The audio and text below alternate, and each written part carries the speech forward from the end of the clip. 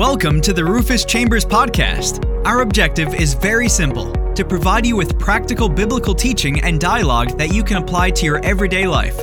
We appreciate you tuning in, and our hope is that you will receive something that will empower, encourage, and educate you today. Let's dive into today's discussion. Let me introduce my good friend, my brother, Pastor Forh. Pastor Forh is the senior pastor of Redemption Worship Center in Maryland. In addition to being a senior pastor, he's also a leadership consultant. He's an author. He's a praise and worship leader. He is a very dynamic, gifted man of God. A man of God that I literally served with on a day-to-day basis in the San Francisco Bay Area. So this isn't somebody that I don't know. I know him very well, him and his lovely wife, Edwina. And I praise God that our paths have crossed and that God has planted him in Maryland. So tonight you're in for a treat. He has a brand new book that we're going to be talking about tonight. The name of that book is Sedition in the Church. In the Church. So, I'm excited about having him here. So welcome back. Welcome back to the show, Pastor Forh. So good to have you. Oh, my brother, Rufus, Pastor Rufus Chambers, I want to say thank you, man. Thank you for allowing me to come.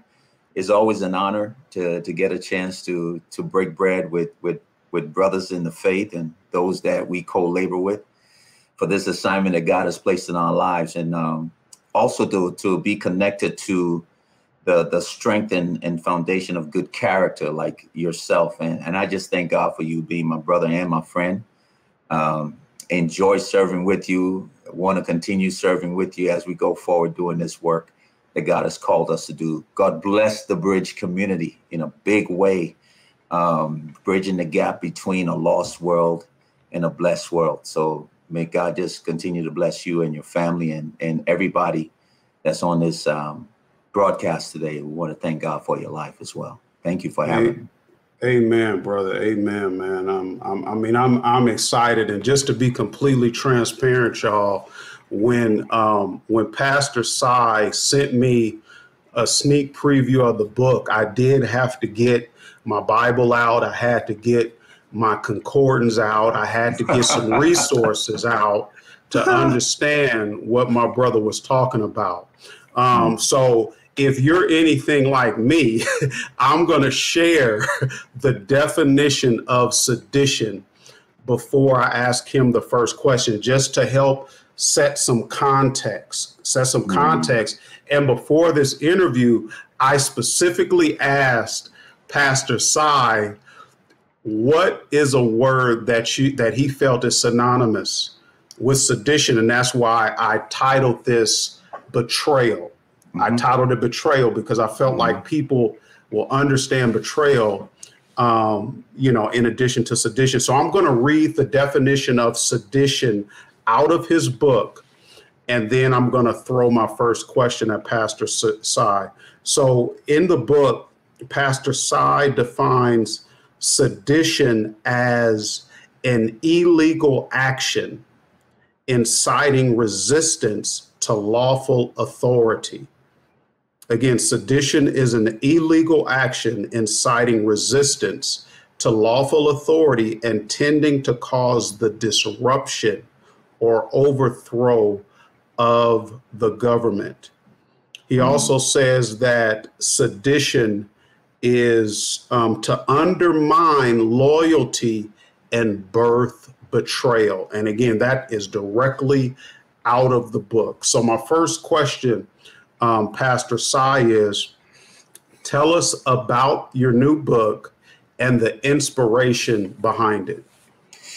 First of all, great question. And the word sedition, rightly defined, we see it both taking place in governmental structures as well as the church It also transpires itself in families, in marriages, and different things like that.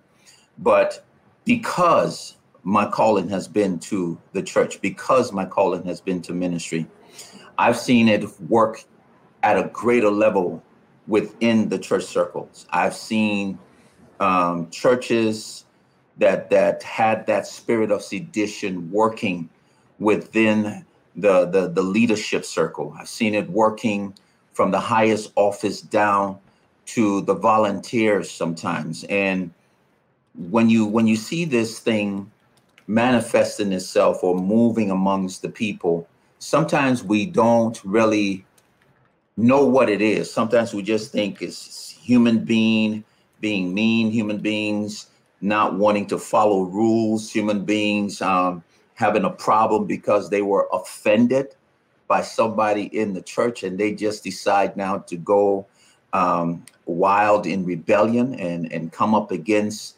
the teachings in the church, the culture of the church, the people that they are called to work alongside. And the challenge with that for me was, as I began to see it, Rufus, over the years, even before you and I started walking together, I started noticing this thing manifesting in a way where so many people were getting hurt.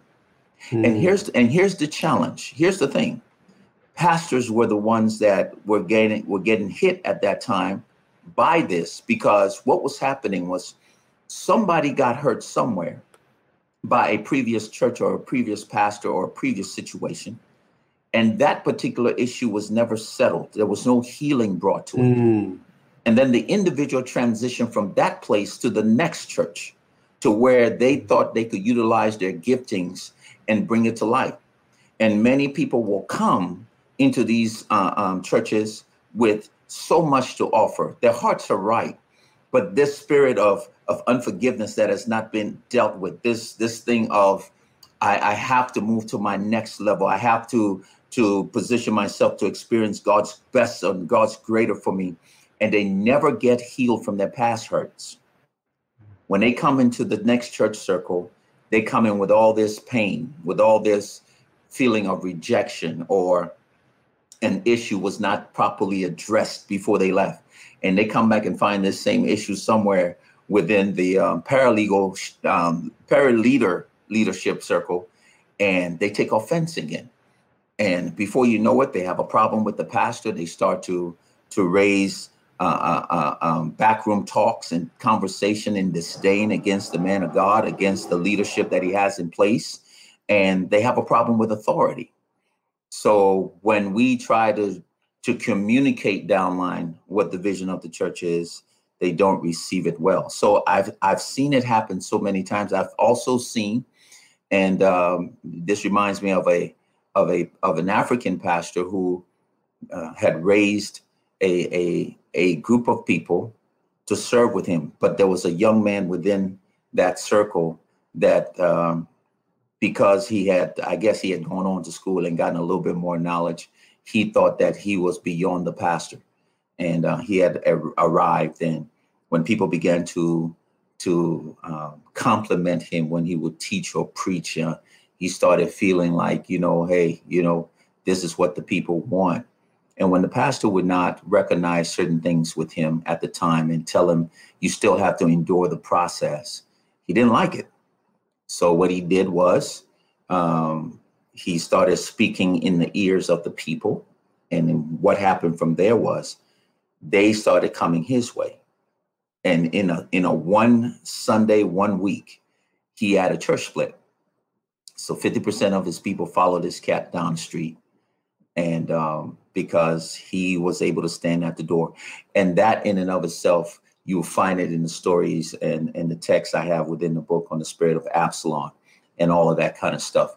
But making a long story short, as I began to see this happening, one day I started really wanting to check into it, and why are so many churches closing down? Why are so many churches I'm hearing about that I knew where there are church splits taking place and pastors stepping down because, there's a new person in charge now, somebody who spread some negativity about the man of God.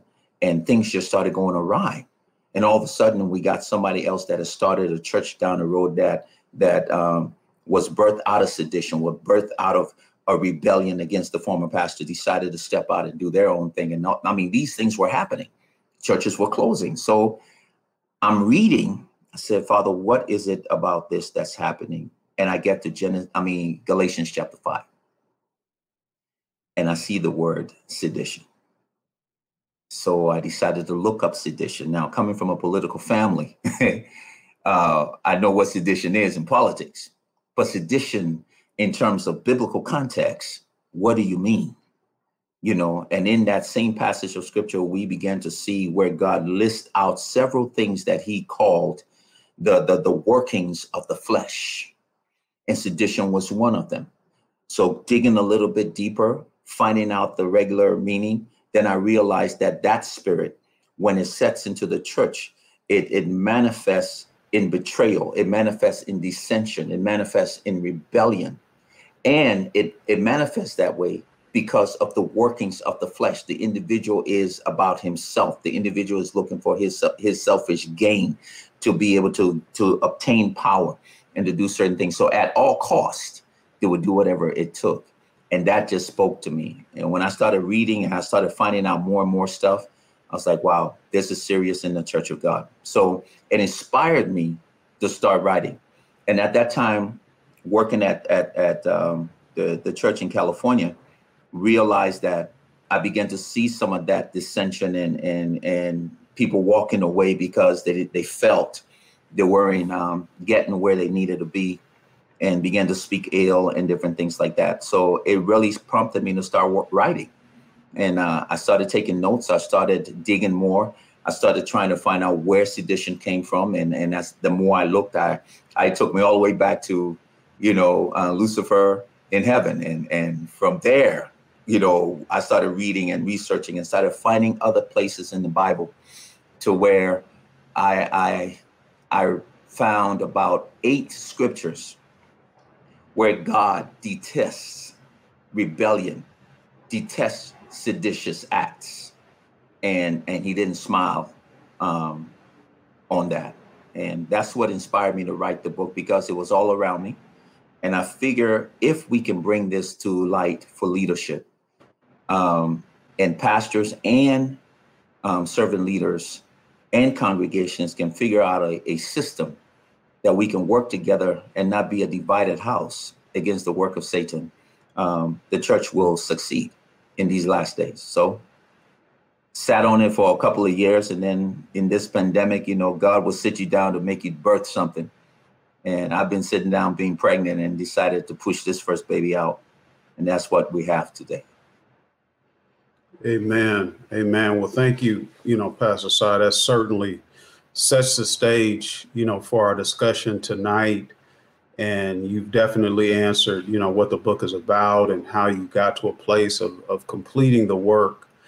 And, the beautiful part about this discussion is you and I have been shoulder to shoulder in rooms, in meetings, in multiple settings, where I'll say there's a temptation to submit, Yes. to the spirit of sedition. Yes. And create betrayal. So audience, this isn't an academic discussion. This is like a literal discussion, y'all. This is not some mind thought or thing that's just abstract. It's very personal. It's very real. So with this next question, Pastor Sai, I'm going to ask you, this is going to be a 2-part question.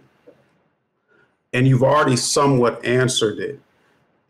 And the question is, how does the spirit of sedition typically manifest as betrayal in the local church context? And you've started addressing that. But so my question is, how does it manifest?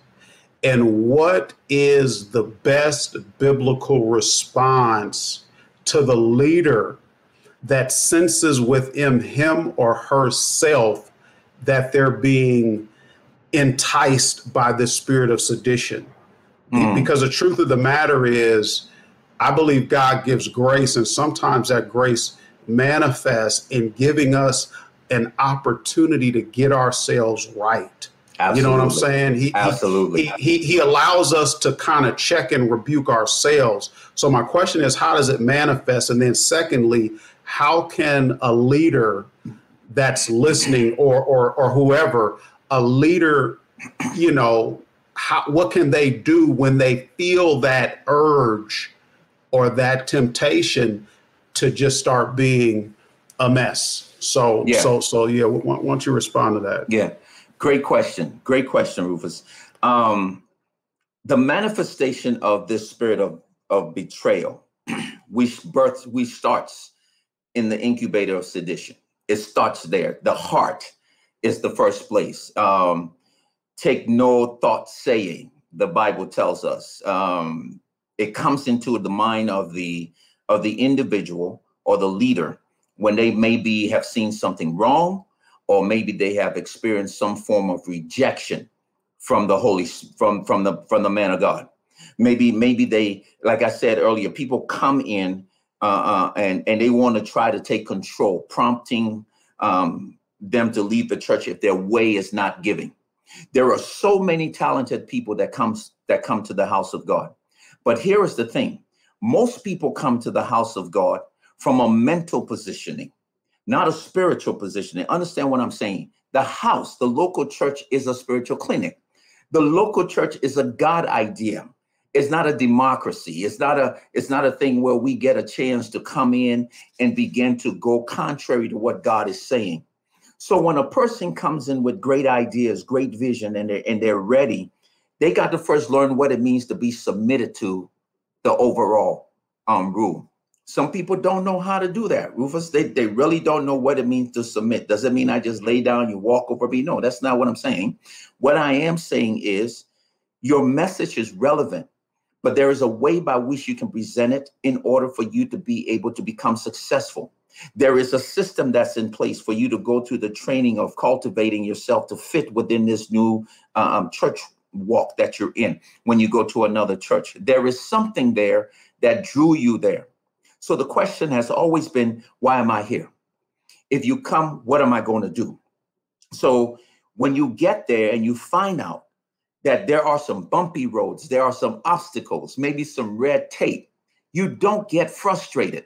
If your destiny is tied into this new school of thought, this new space of learning, you got to prepare yourself to learn. And some people don't want to go through the process. Amen. And when you look at the book, we talk about the spirit of Absalom. Absalom, who was the king's son, living in the king's house, there was a problem that took place. But because the king did not address the issue, Absalom, over a period of time, found fault with his father and began to think that he could take over by standing at the gate. When we talk about standing at the gate, that means we're standing in the place where we find the people. We can communicate with the people. We have charisma. We have the ability to touch them where they are. But you see, your character or your talent can get you so far.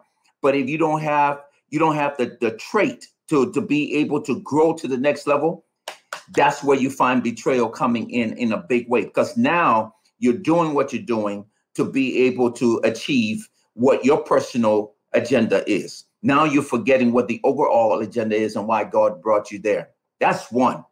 The other thing that I see is that conflict arises among leaders. Like if I disagree with you in your thought, or if I disagree with you in your presentation, or if I came from the Greater Baptist Church of Episcopal Saints and Johnny over here is the one that's from the Apostolic Prophetic Dominion Church on the hill of the mountain of God, and I know how to scatter and kill demons, and you just know how to say these simple impurgatory prayers over here. Now, all of a sudden now, because we come from two different schools of thought, we think that what we bring to the table don't matter. But here's the thing that we miss. The church in and of itself is the hand. The fingers are the members and the characters and the office and the giftings that we all bring. But when we can bring it all together and find value in our cognitive diversity, This is what makes the church powerful.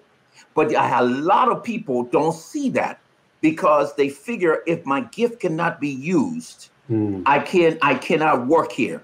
I cannot function here. Well, what if God wants you to sit down for 25 years like Abraham had to before the promise to him was birthed? We miss it sometimes because we tend to run ahead of the game. So betrayal becomes on the servant leader side, whereby if things are not going the way it should for them, then they start the small talk. Then they start the fountain talk.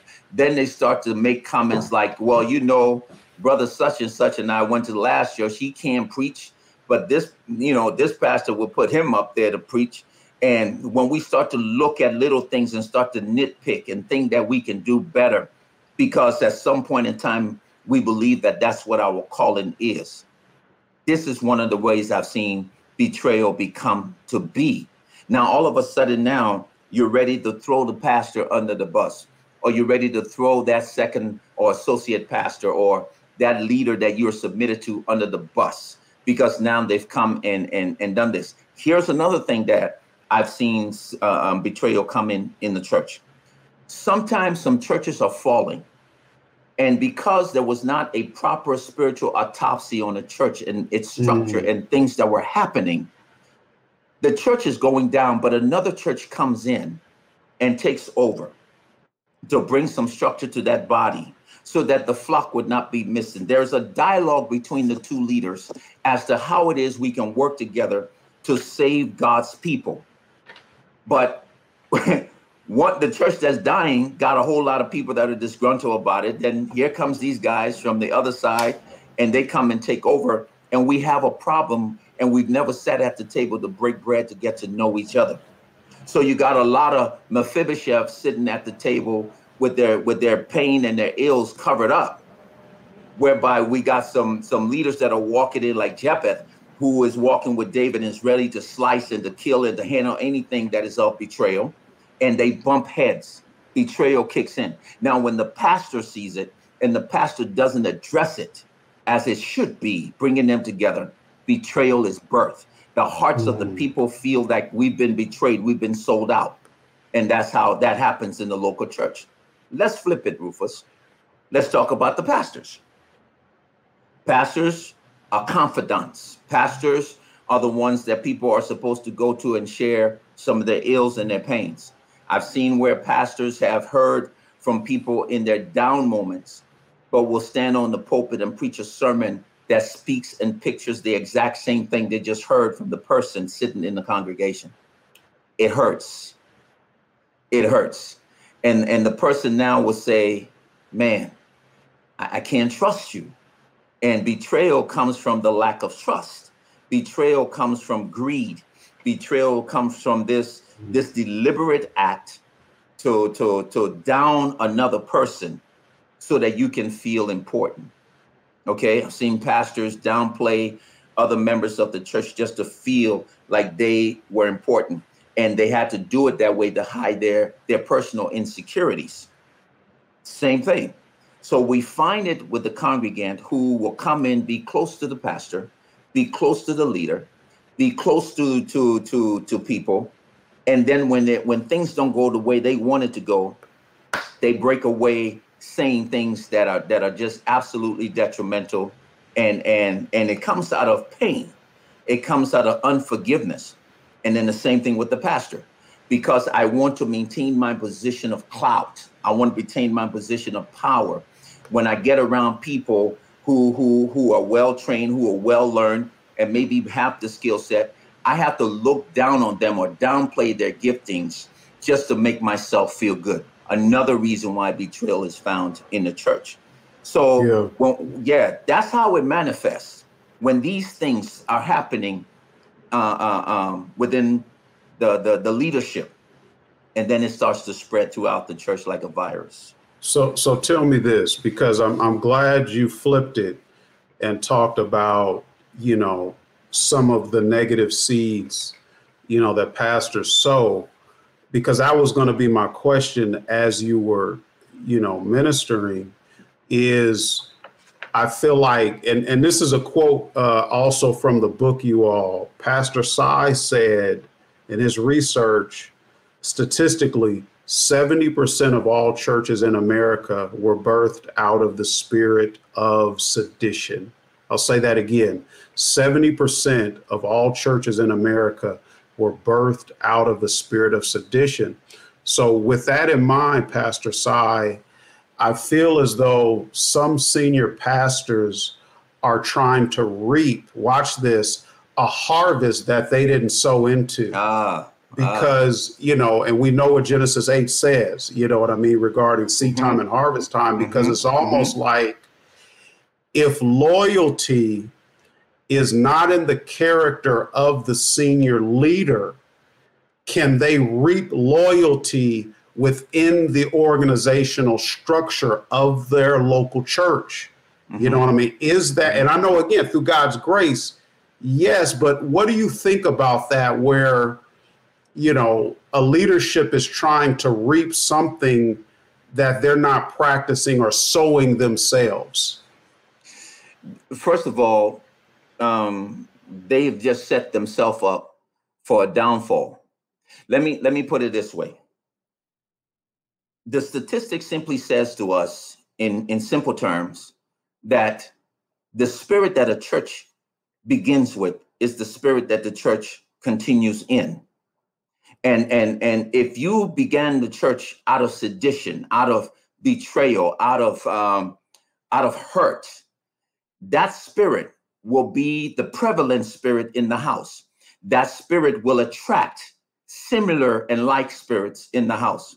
So when the person never settled the issue with the previous place that he's coming from, didn't deal with it, but then goes on and decide that they are going to start a church on their own because, Mr. Johnson down the road, Pastor Johnson didn't do me right and so forth. You know, God has called me to do this. Guess what?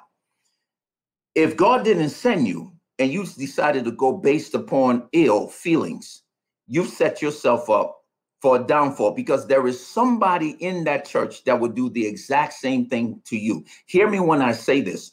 Churches birthed out of betrayal or sedition never last long. Now, when the pastor comes in now, knowing that he just raised rebellion, he just created chaos in the house. He just stood upon James 3:16 that talks about strife and confusion happening in the house, the disorder of it, which will create pandemonium. And then you take half of the church, or you leave the church with that same spirit and create a church. That spirit will prevail in your new church.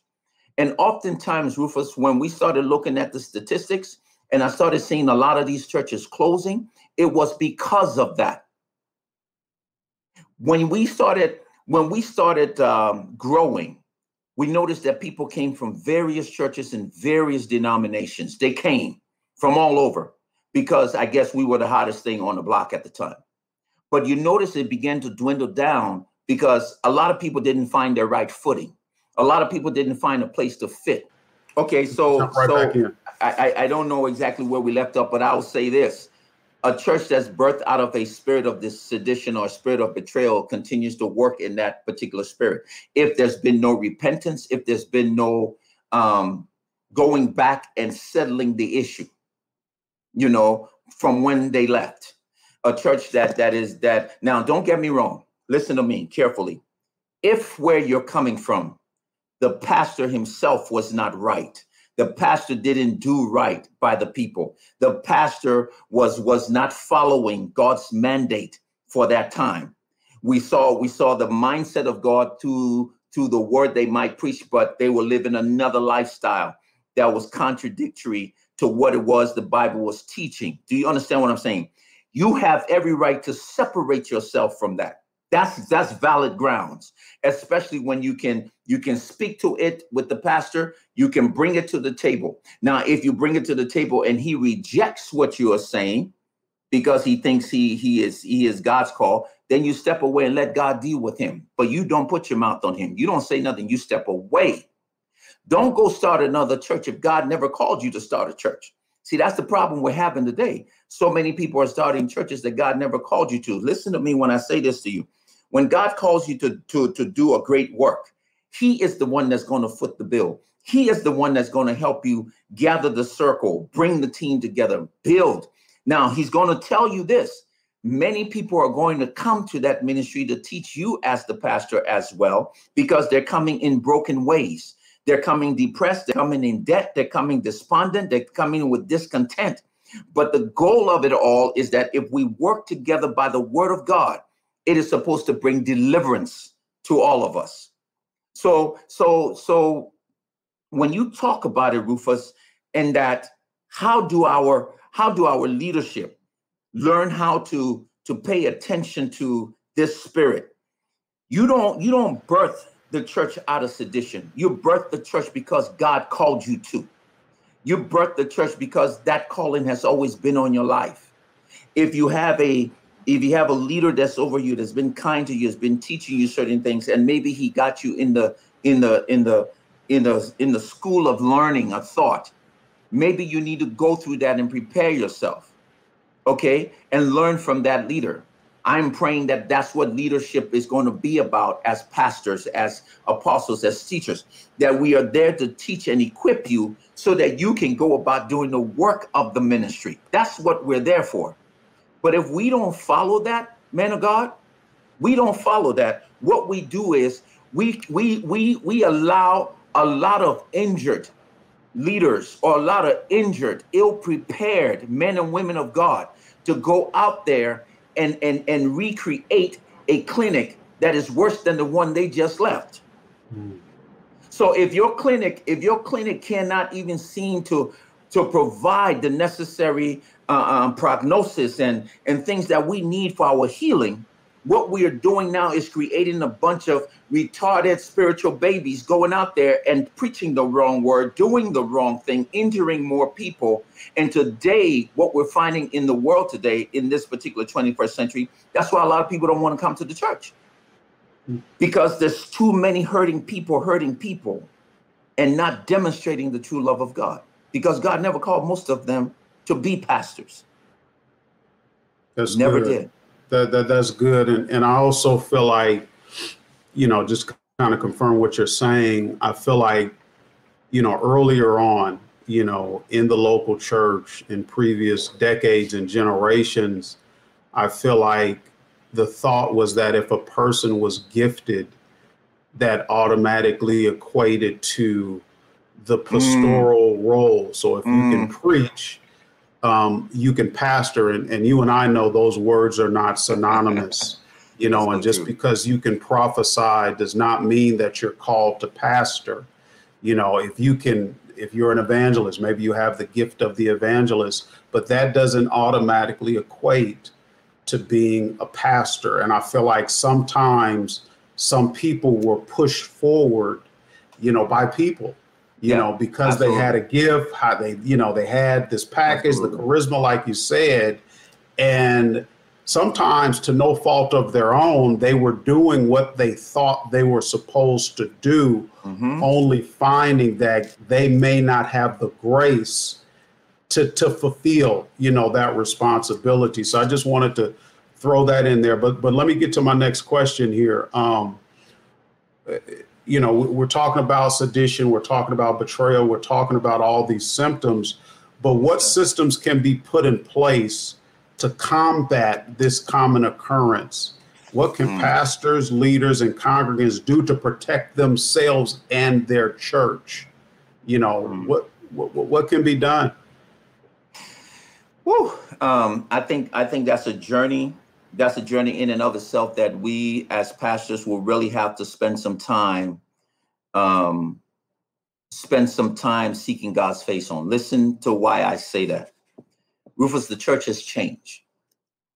The dynamics of the church has changed.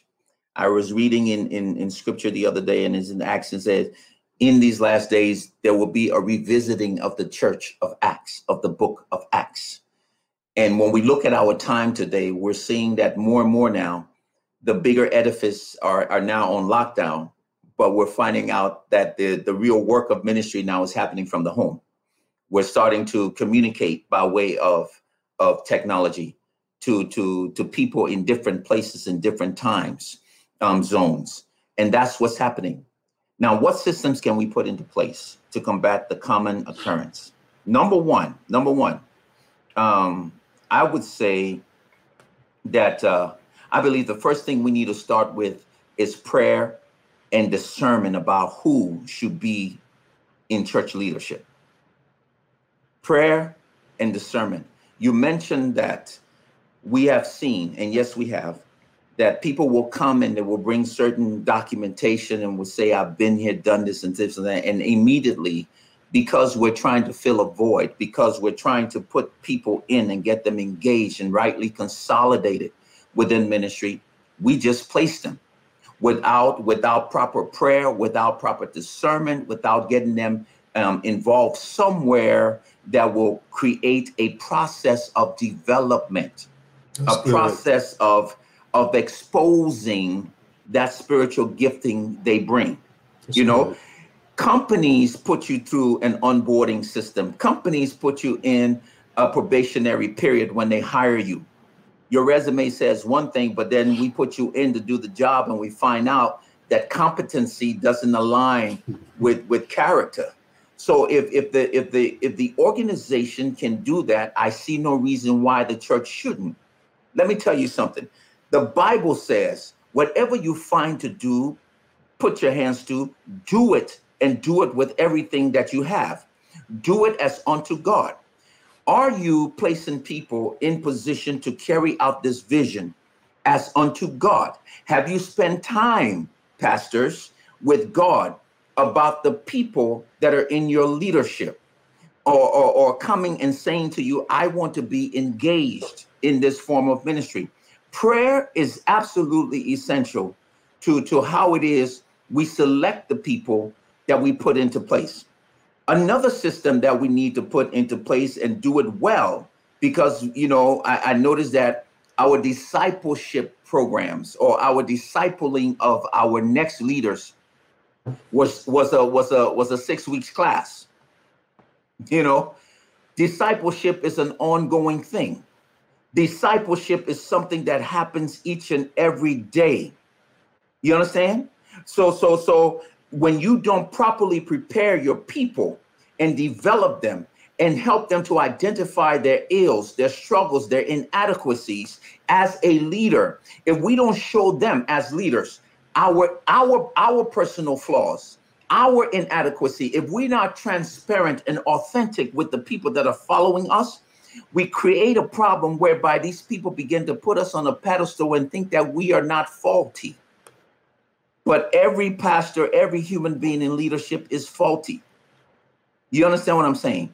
And prayer is where our deliverance comes from. Discernment is something that we must have at all times. We want to apply what we call due diligence at all levels. Listen to what Paul says in Romans chapter 16, verses 17 and 18. He says, I urge you, brothers and sisters, to keep your eyes on those who cause dissension and create obstacles or introduce temptation for others to sin, acting in ways contrary to the doctrine which you have learned. Turn away from them, for such people do not serve our Lord Christ, but their appetites and base desires. Both smooth and flattery speech, they deceive hearts of the unsuspecting, the innocent, and the naive.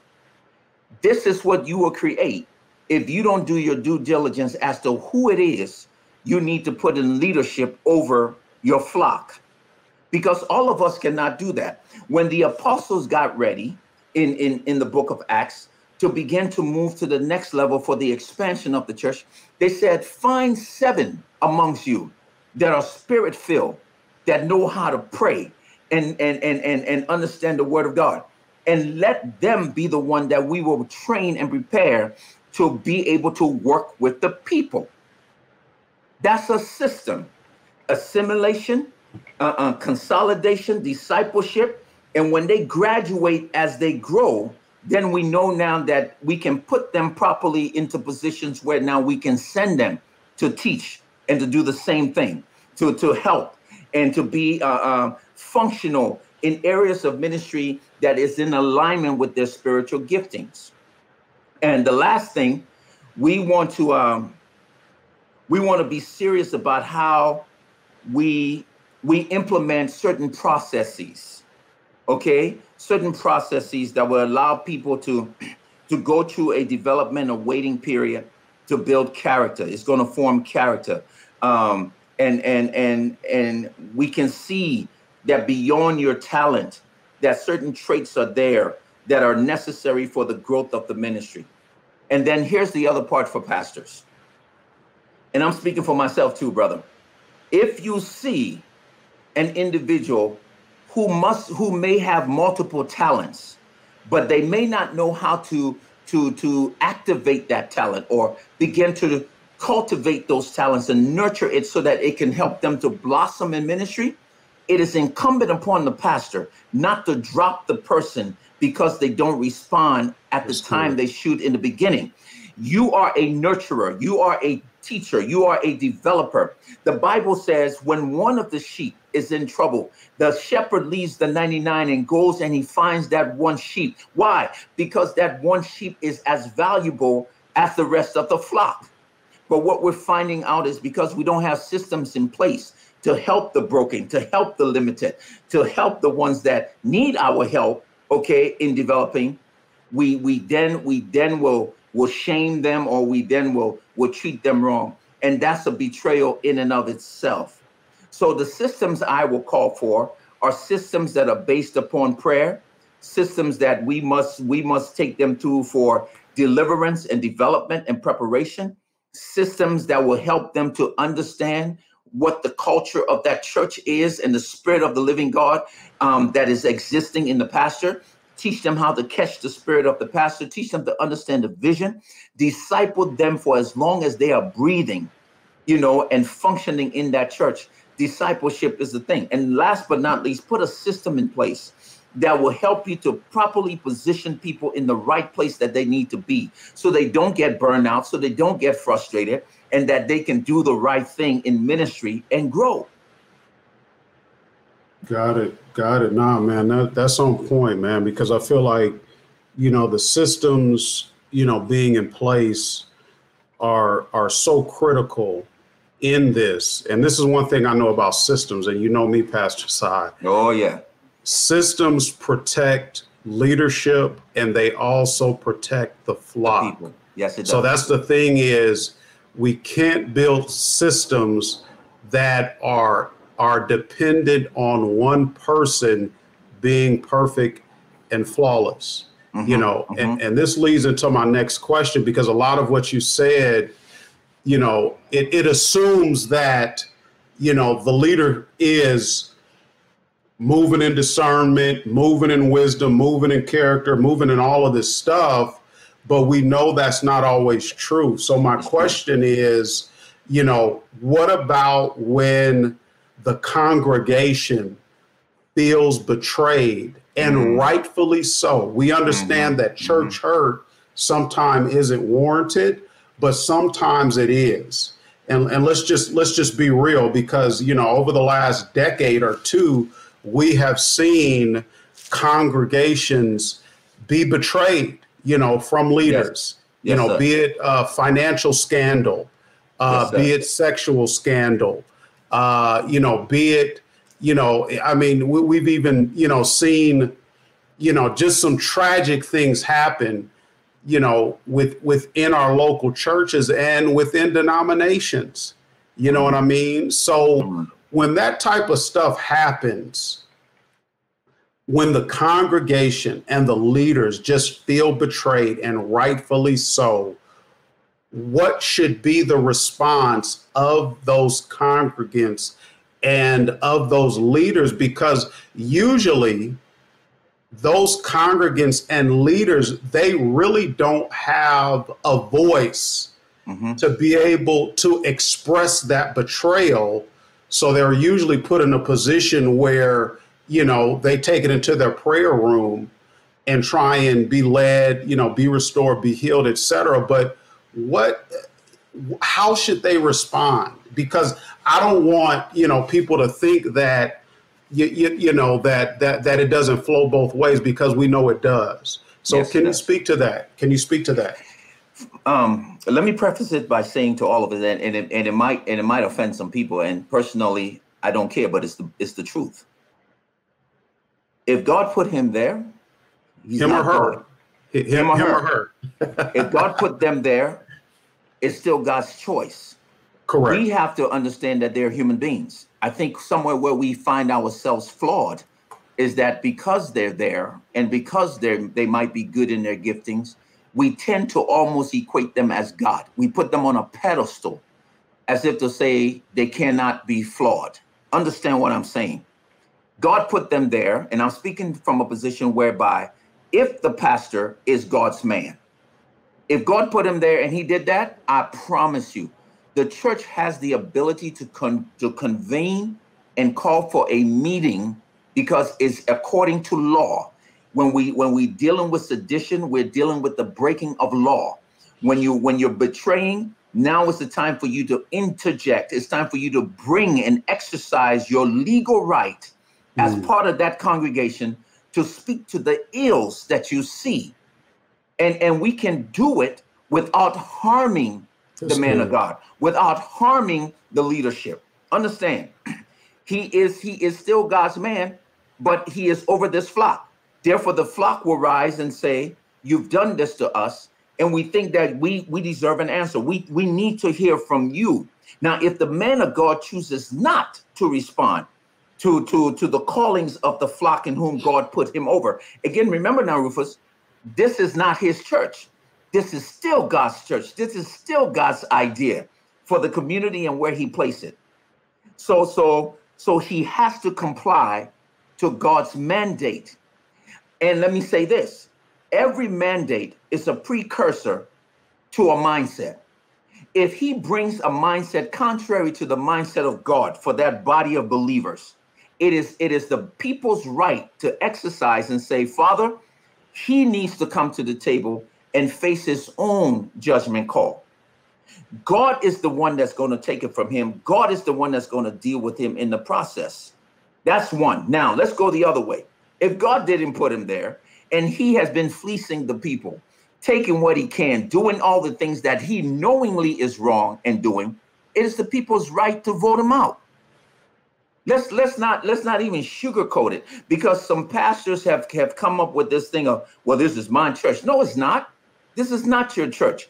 It is an opportunity that you were called to function in by a God who thought of you as somebody who's qualified to do so. Now, if you don't do what you're supposed to do, it is God who will remove you, and God will remove you to his flock, to his people.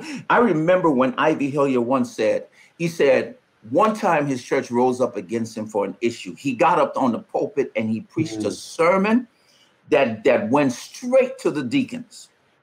When he got through and went into the office and he felt in himself that he had done something, because you know what he did? He preached out of his flesh, not the leading of the Holy Spirit. And he hurt so many people, in the process. God told him, what you have done, you have crippled, you have hindered my flock. You will not be pastor here anymore. By the next morning, he was gone.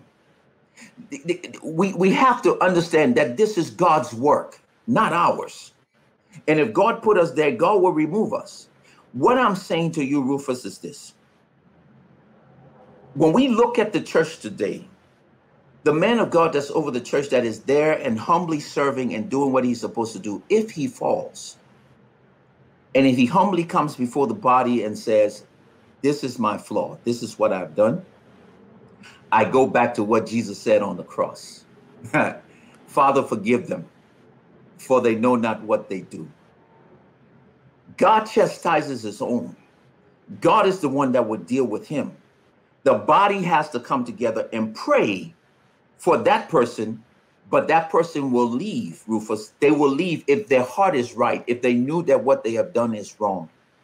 If they don't, then that's a different story. Then we exercise our legal rights to vote him out based upon this jurisdictional order that we are functioning in as the church.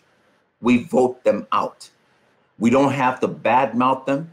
We don't have to downplay them, because what's going to happen is that the spirit of wrongdoing, or the spirit of guilt, will rest heavily on them, like it happened for Judas. And Judas eventually hung himself. Let that spirit, let that Holy Spirit convict them. Let the Spirit begin to deal with them for their ills, to hurting the people of God, because they thought they could get away with it. Let God deal with it, and then we have to exercise. If the person is trying to exercise authority and say, you know what, I am the pastor and you guys can tell me what to do, it's the legal right of us to remove them if they have violated the people, if they've hurt them in any way that is contradictory to what we have learned in leadership, to the book of Timothy, and how it is we're supposed to lead God's people. That's what I feel. Amen. Amen. Amen. Now that's powerful. That's powerful, man. We're running short on time, so what I'm going to do is I'm going to ask you one more question, and then we're going to take some questions from the audience. And, after reading the book, and thank you for allowing me to read the book, one of the things that I was reminded of is sometimes in the local church and within church leadership, expectations aren't always clearly communicated and clearly identified. And I feel like a senior pastor will have expectations on a said leader, and then that leader also has some level of expectation on their senior leader. But I feel like this whole sedition and betrayal conversation, some of the breaches happen because of unmet expectations. Absolutely. So just at a high level, what do you think are healthy expectations on both sides? What should be a healthy expectation that a senior pastor will have on their leader and that leader have on their senior pastor? Okay. Good question. Before I say anything, let me say this. First of all, to everybody out there, pastors and leaders, servant leaders, every vision has four main components to it, okay, for a church. A vision must bring clarity. A vision must be intentional. A vision must show purpose. And a vision must be relative, or realism, bring some realism to the table. Clarity is supposed to be demonstrated in every aspect of the ministry when it comes to expectation. Like you said, if it's not rightly communicated, if it's not clear for certain people, then they tend to go off on a tangent trying to do it the way they think or interpret it to be. That's why I said earlier that constant discipleship and constant communication within the body of Christ is what helps the church to grow with clarity. Because when we're constantly coming back to the board and revisiting what that vision is or what the assignment is, it's very hard for us to miss it down line. We in the high position of leadership, we have to know how to communicate clearly down line. We have to be intentional that this is what we say, this is what we mean, so that there's no gray area. The God that we serve is a very direct God. He's very clear on what he says. Therefore, we too must learn how to be very clear as to what God is saying and to what he's doing for the church. Now, expectation for me will be on both sides is to never expect the pastor to be God, and the pastor to never expect you to be, people that when he says jump, you say high. That we must look at each other as human beings first. The human being factor is important. The pastor is a human, and he will miss it sometimes. Okay, we must also recognize that he is chosen by God and not you. So let God handle him in the process, but still approach him as God's man privately. Some of my best conversations with men of God that I've served, I communicated my frustration with them in the back room. I communicated my frustration with them and in a way where I covered their flaws, but I still spoke my position. And sometimes it was not so much for me, it was for the people that they were serving, and what they said that I thought was offensive to people, and pointed out, some of the things that the people responded to from what was said or how the pastor acted. But I did it with respect to his inadequacies, and also addressed the issue in a way where I didn't let go. I was intentional about what I was saying, because that was how we were going to bring about a resolve to it. And if we didn't confront it, we wouldn't solve it, because there's another generation following us, Rufus. And if we don't take time to clean house the right way and prepare things the right way, when they come along, they will mess up some stuff. The other thing is we gotta learn to follow the word of God as it pertains to leadership. What does the Bible teach us about right leadership? The kind of leadership that will be able to sustain the movement of the vision. Even after we're gone, how does that come into play? So we have to recognize that. Pastors have to recognize that the servant leaders are their responsibilities to cultivate the best trait for utilizing their gifts in the church. You got to recognize their struggles, because they are people who are following you, and they're people who are coming to you, may not know as much as you do, but they are coming to learn from you. Again, like I said, the church is God's idea of the educational center within a community. So everything in the church is supposed to be designed to educate us, to take us out of our struggles and help us to be stronger in what it is that we're supposed to do according to the word of God.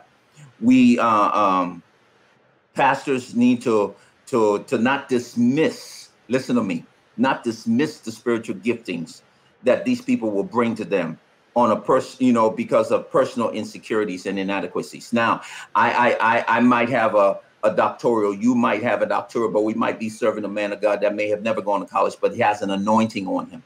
Okay. Sometimes that's intimidating to some pastors. One church I served in, the pastor was intimidated by that.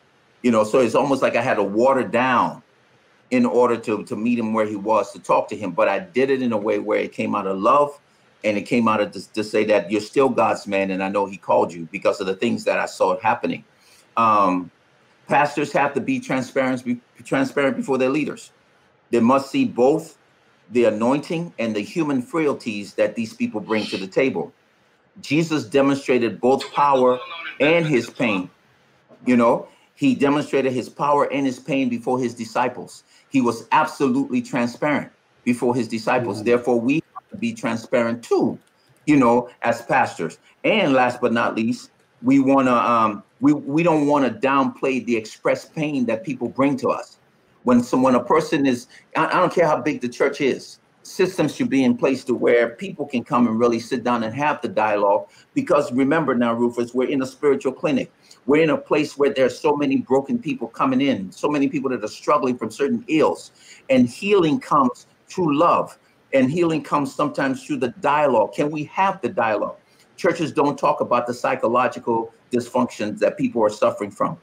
Churches don't talk about the medical issues that so many people are coming to the church with and coming to deal with. Churches don't talk about the brokenness in a man that's in a broken marriage and how it is that we should solve the problem. We choose what we really want to dialogue about overall, but it's incumbent upon leadership to be prepared to speak to those issues. And because that's what you have in your flock, a multiplicity of ills, a multiplicity of craziness and all kinds of stuff happening. So you have to prepare yourself to address those issues, because they all come with the body of Christ. That's good. That's good, brother. I mean, I feel like, you really helped us all out. You know what I mean? And I feel like what you're saying about the leadership model of Jesus, I feel like if senior leaders could really try and embody those principles, I feel like some of this stuff, would not happen. You know what I mean? And I'm reminded of the Apostle Paul, and we were just talking about on Tuesday night in Bible study, where the Apostle Paul said, imitate me as I imitate Christ. Absolutely. So the Apostle Paul was telling his followers that Christ is the standard for himself as, the set man or the man of God.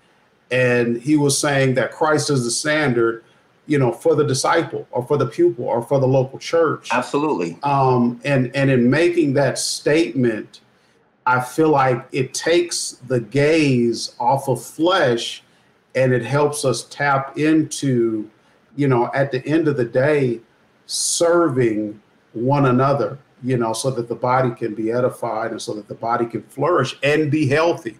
You know what I mean? Yes, sir. Yes, sir. Pastor, you remember when Dr. Samuel Chan came through, with that healthy church book and the revelation thereof. Yeah. And I feel like that unlocked so many leadership discussions, for us, for our local church and just leaders all around the globe. Yeah. And I feel like this discussion regarding sedition is right there. It's right there because at the end of the day, the body, the bride of Christ needs to be healthy. Absolutely. So with that, man, so listeners, if you have a question, I want you to put it in the chat, and Pastor Sai, our sister Cheryl Sweat, the great woman of God, she posted a question earlier. So we're going to go to her question first. And her question is, and I don't have it in front of me, but it essentially said, how important is it to have a deliverance ministry in the local church in light of this whole conversation about betrayal and sedition? It is absolutely important. It is absolutely important because here's the thing. If there's not healing in the house of God, that's good. If there's not healing in the house of God, Minister Sweat, then the people can't grow. It's kind of hard to watch a dog with a broken leg, and if we don't straighten out the leg and let that dog just continue to go, we limit that dog to what it's able to do in its full capacity. And when we understand God's word to be a healing word, deliverance, the Bible tells us, is the children's bread. What does that mean? It means that deliverance is something that is ongoing. Deliverance is something that we must always partake of in the body of Christ. That our healing is contingent upon our growth. If we don't find a way to heal our ills, if we don't address the issues of the church that's coming to us as leaders and say, you know what we have learned, that this is what God has taught us. I like the fact that Rufus went to Paul, because Paul will always have the conversation about his own inadequacies. What I thought to do, I didn't do. When I wanted to do this, I ended up doing the wrong thing. You understand what I'm saying? So we can learn from Paul's problem. Here is the other reason why deliverance is important. Each one of us have not fully been perfected. The Bible says he's perfecting those things concerning us. That's good. So when we ever get to the place where we think we have arrived, that's when we cause a problem in the feeding of the flock, because we are feeding the flock with a broken arm that has still not been healed. We're feeding the flock with a broken heart that has still not been healed, and eventually it will show up in our actions. It will show up in what we say and what we do and how we treat people. We have to experience the full healing in order to grow to the next level. So deliverance is important because it is the bread for the children. It is the bread for the house of God. It is what God has given us to continue to feed the brokenhearted, the people that are lost, the people that come knocking on our door to say, help. That's good. Help. That's good, brother. You on it. You in your bag tonight, brother. You in your bag. We got another question here from a good friend, Pastor Cedric Nelms. He asks, and I'll put it on the screen. He asks, when you have systems in place and have defined the vision, How do you manage the betrayal of selected leaders leaving the ministry mission field? How does a senior pastor deal with that? How do you manage that? Oh, Pastor Nelms, great question. Pastor Nelms, great question. Let me first of all say this, that you have to understand the God that you serve, right? And I will go to Korah. Korah is in my book, The Spirit of Korah. Certain leaders may not comprehend the vision thoroughly. Certain leaders, because of a mindset that they cannot seem to separate themselves from. You got systems and everything in place to help them, but they just can't seem to be delivered from what they used to be. But, man of God, two things going to happen. They're leaving the church because God is making room for the next group to come that will understand vision. Or they will still there. They will stay there and die in their prison mindset. I want you to hear me when I say, you continue to persist in teaching them how to follow the system, how to exercise that system, how to follow the rules and to implement it, because your God is not a God of disorder. Your God is not a God that functions, out of chaos. God will organize and then bring things to pass. That's how God works. But the devil now, when he gets a hold of some of these leaders, the devil's workshop is chaos. So they have to create the chaos in order to feel like they're contributing to something in the house, not knowing what they're doing is they're digging a big enough hole that they will eventually get buried in. So if they leave, let them go. People will come and people will go, but the work of the Lord will remain the same. The word of God will be everlasting. And this vision, as per we pass, will continue. Amen. So I believe that God, when he's ready, he will remove who needs to be removed to prevent the leadership from being tortured or harassed by certain people. If they figure that maybe they got something better and they want to leave because they don't want to follow order, please let them go. That's good. Let them go. Let them go. Bless them while they're going so they don't get destroyed along the way. Yeah. That they will fulfill their destiny. Do it in love. Simple. Amen. Amen. We're going to take two more questions, man, and we already got them queued up. This is from Monique. She asks, God tells us to repent daily is because none of us are perfect. If we would remember to do this, do you believe that this will keep us humble and less critical of one another? Absolutely. We know that spirit of criticism is on some of our beloved brothers and sisters. Churches can't do nothing right. So what you think? What you think? Well, first of all, I'm gonna say you're looking at a misfit. Rufus is a misfit. Almost every person that you really look in the Bible that God called to do this work is a misfit. We all have our challenges, but thank God for his mercy and his grace to look upon us and to say that we are even worthy to be called in this time and season to do anything. I believe that if we continue to persist in praying a prayer of repentance, Father, forgive me. Because you would know when you've done something to offend a person. You would know in your heart when you've done something wrong to an individual, and may the Lord speak to you, and may the Spirit of David fall on you to repent quickly and go to that person and say, hey, listen, forgive me if I've done something wrong. Forgiveness is such an important and valuable thing for us as children of God. It will give us access into the realm of the Spirit and give us access into the kingdom of God. But when we continue persisting in the flesh, the Bible tells us in Galatians chapter 5 that we will not see the kingdom of heaven. So repentance on a daily basis, or simply going to God and saying what David says in Psalms 51:10, create in me a clean heart, O Lord, O God, and renew the right spirit within me. Forgive me for my sins. Forgive me for what I've done wrong against my brother, my sister. And then you go to that same brother and sister and say, hey, man, I want to apologize for how I acted towards you the other day.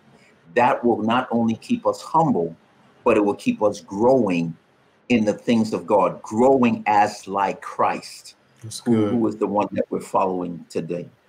That's good. That's good. Praise God. Praise God. Well, Monique, you got your response there. Excellent response. This last question is from Valerie, and she asks, how do you deal with leaders that are nasty and mean-spirited when you talk to the pastor and they say that's just how they are?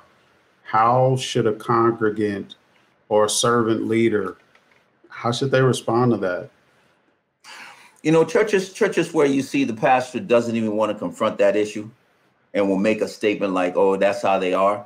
That's unacceptable. That speaks volume about the pastor, Valerie. It speaks volume about the fact that they're very nonchalant. And a pastor is not supposed to be nonchalant. A pastor is supposed to be progressive and persistent in making sure that how Jesus lived his life here on earth is essentially being demonstrated before the people. If your brother does you wrong, the Bible tells us to go ahead and address them. If they choose not to listen or respond in kind, the Bible says, then you go and you get a witness. If you bring that witness and the witness doesn't want to respond, then you take it to the elders and take it before them. Let me tell you something. If you know that that's where God placed you, and you know that that's the house God wants you to be in, and you know that that's where the Lord has called you to work, do not be afraid to take it to the highest level possible and let your voice be heard. And do it in a way where there's respect. Do it in a way where there is something simply saying to bring attention to something that if it's not addressed properly could hurt so many other people in the church. Okay? There's nothing wrong with that.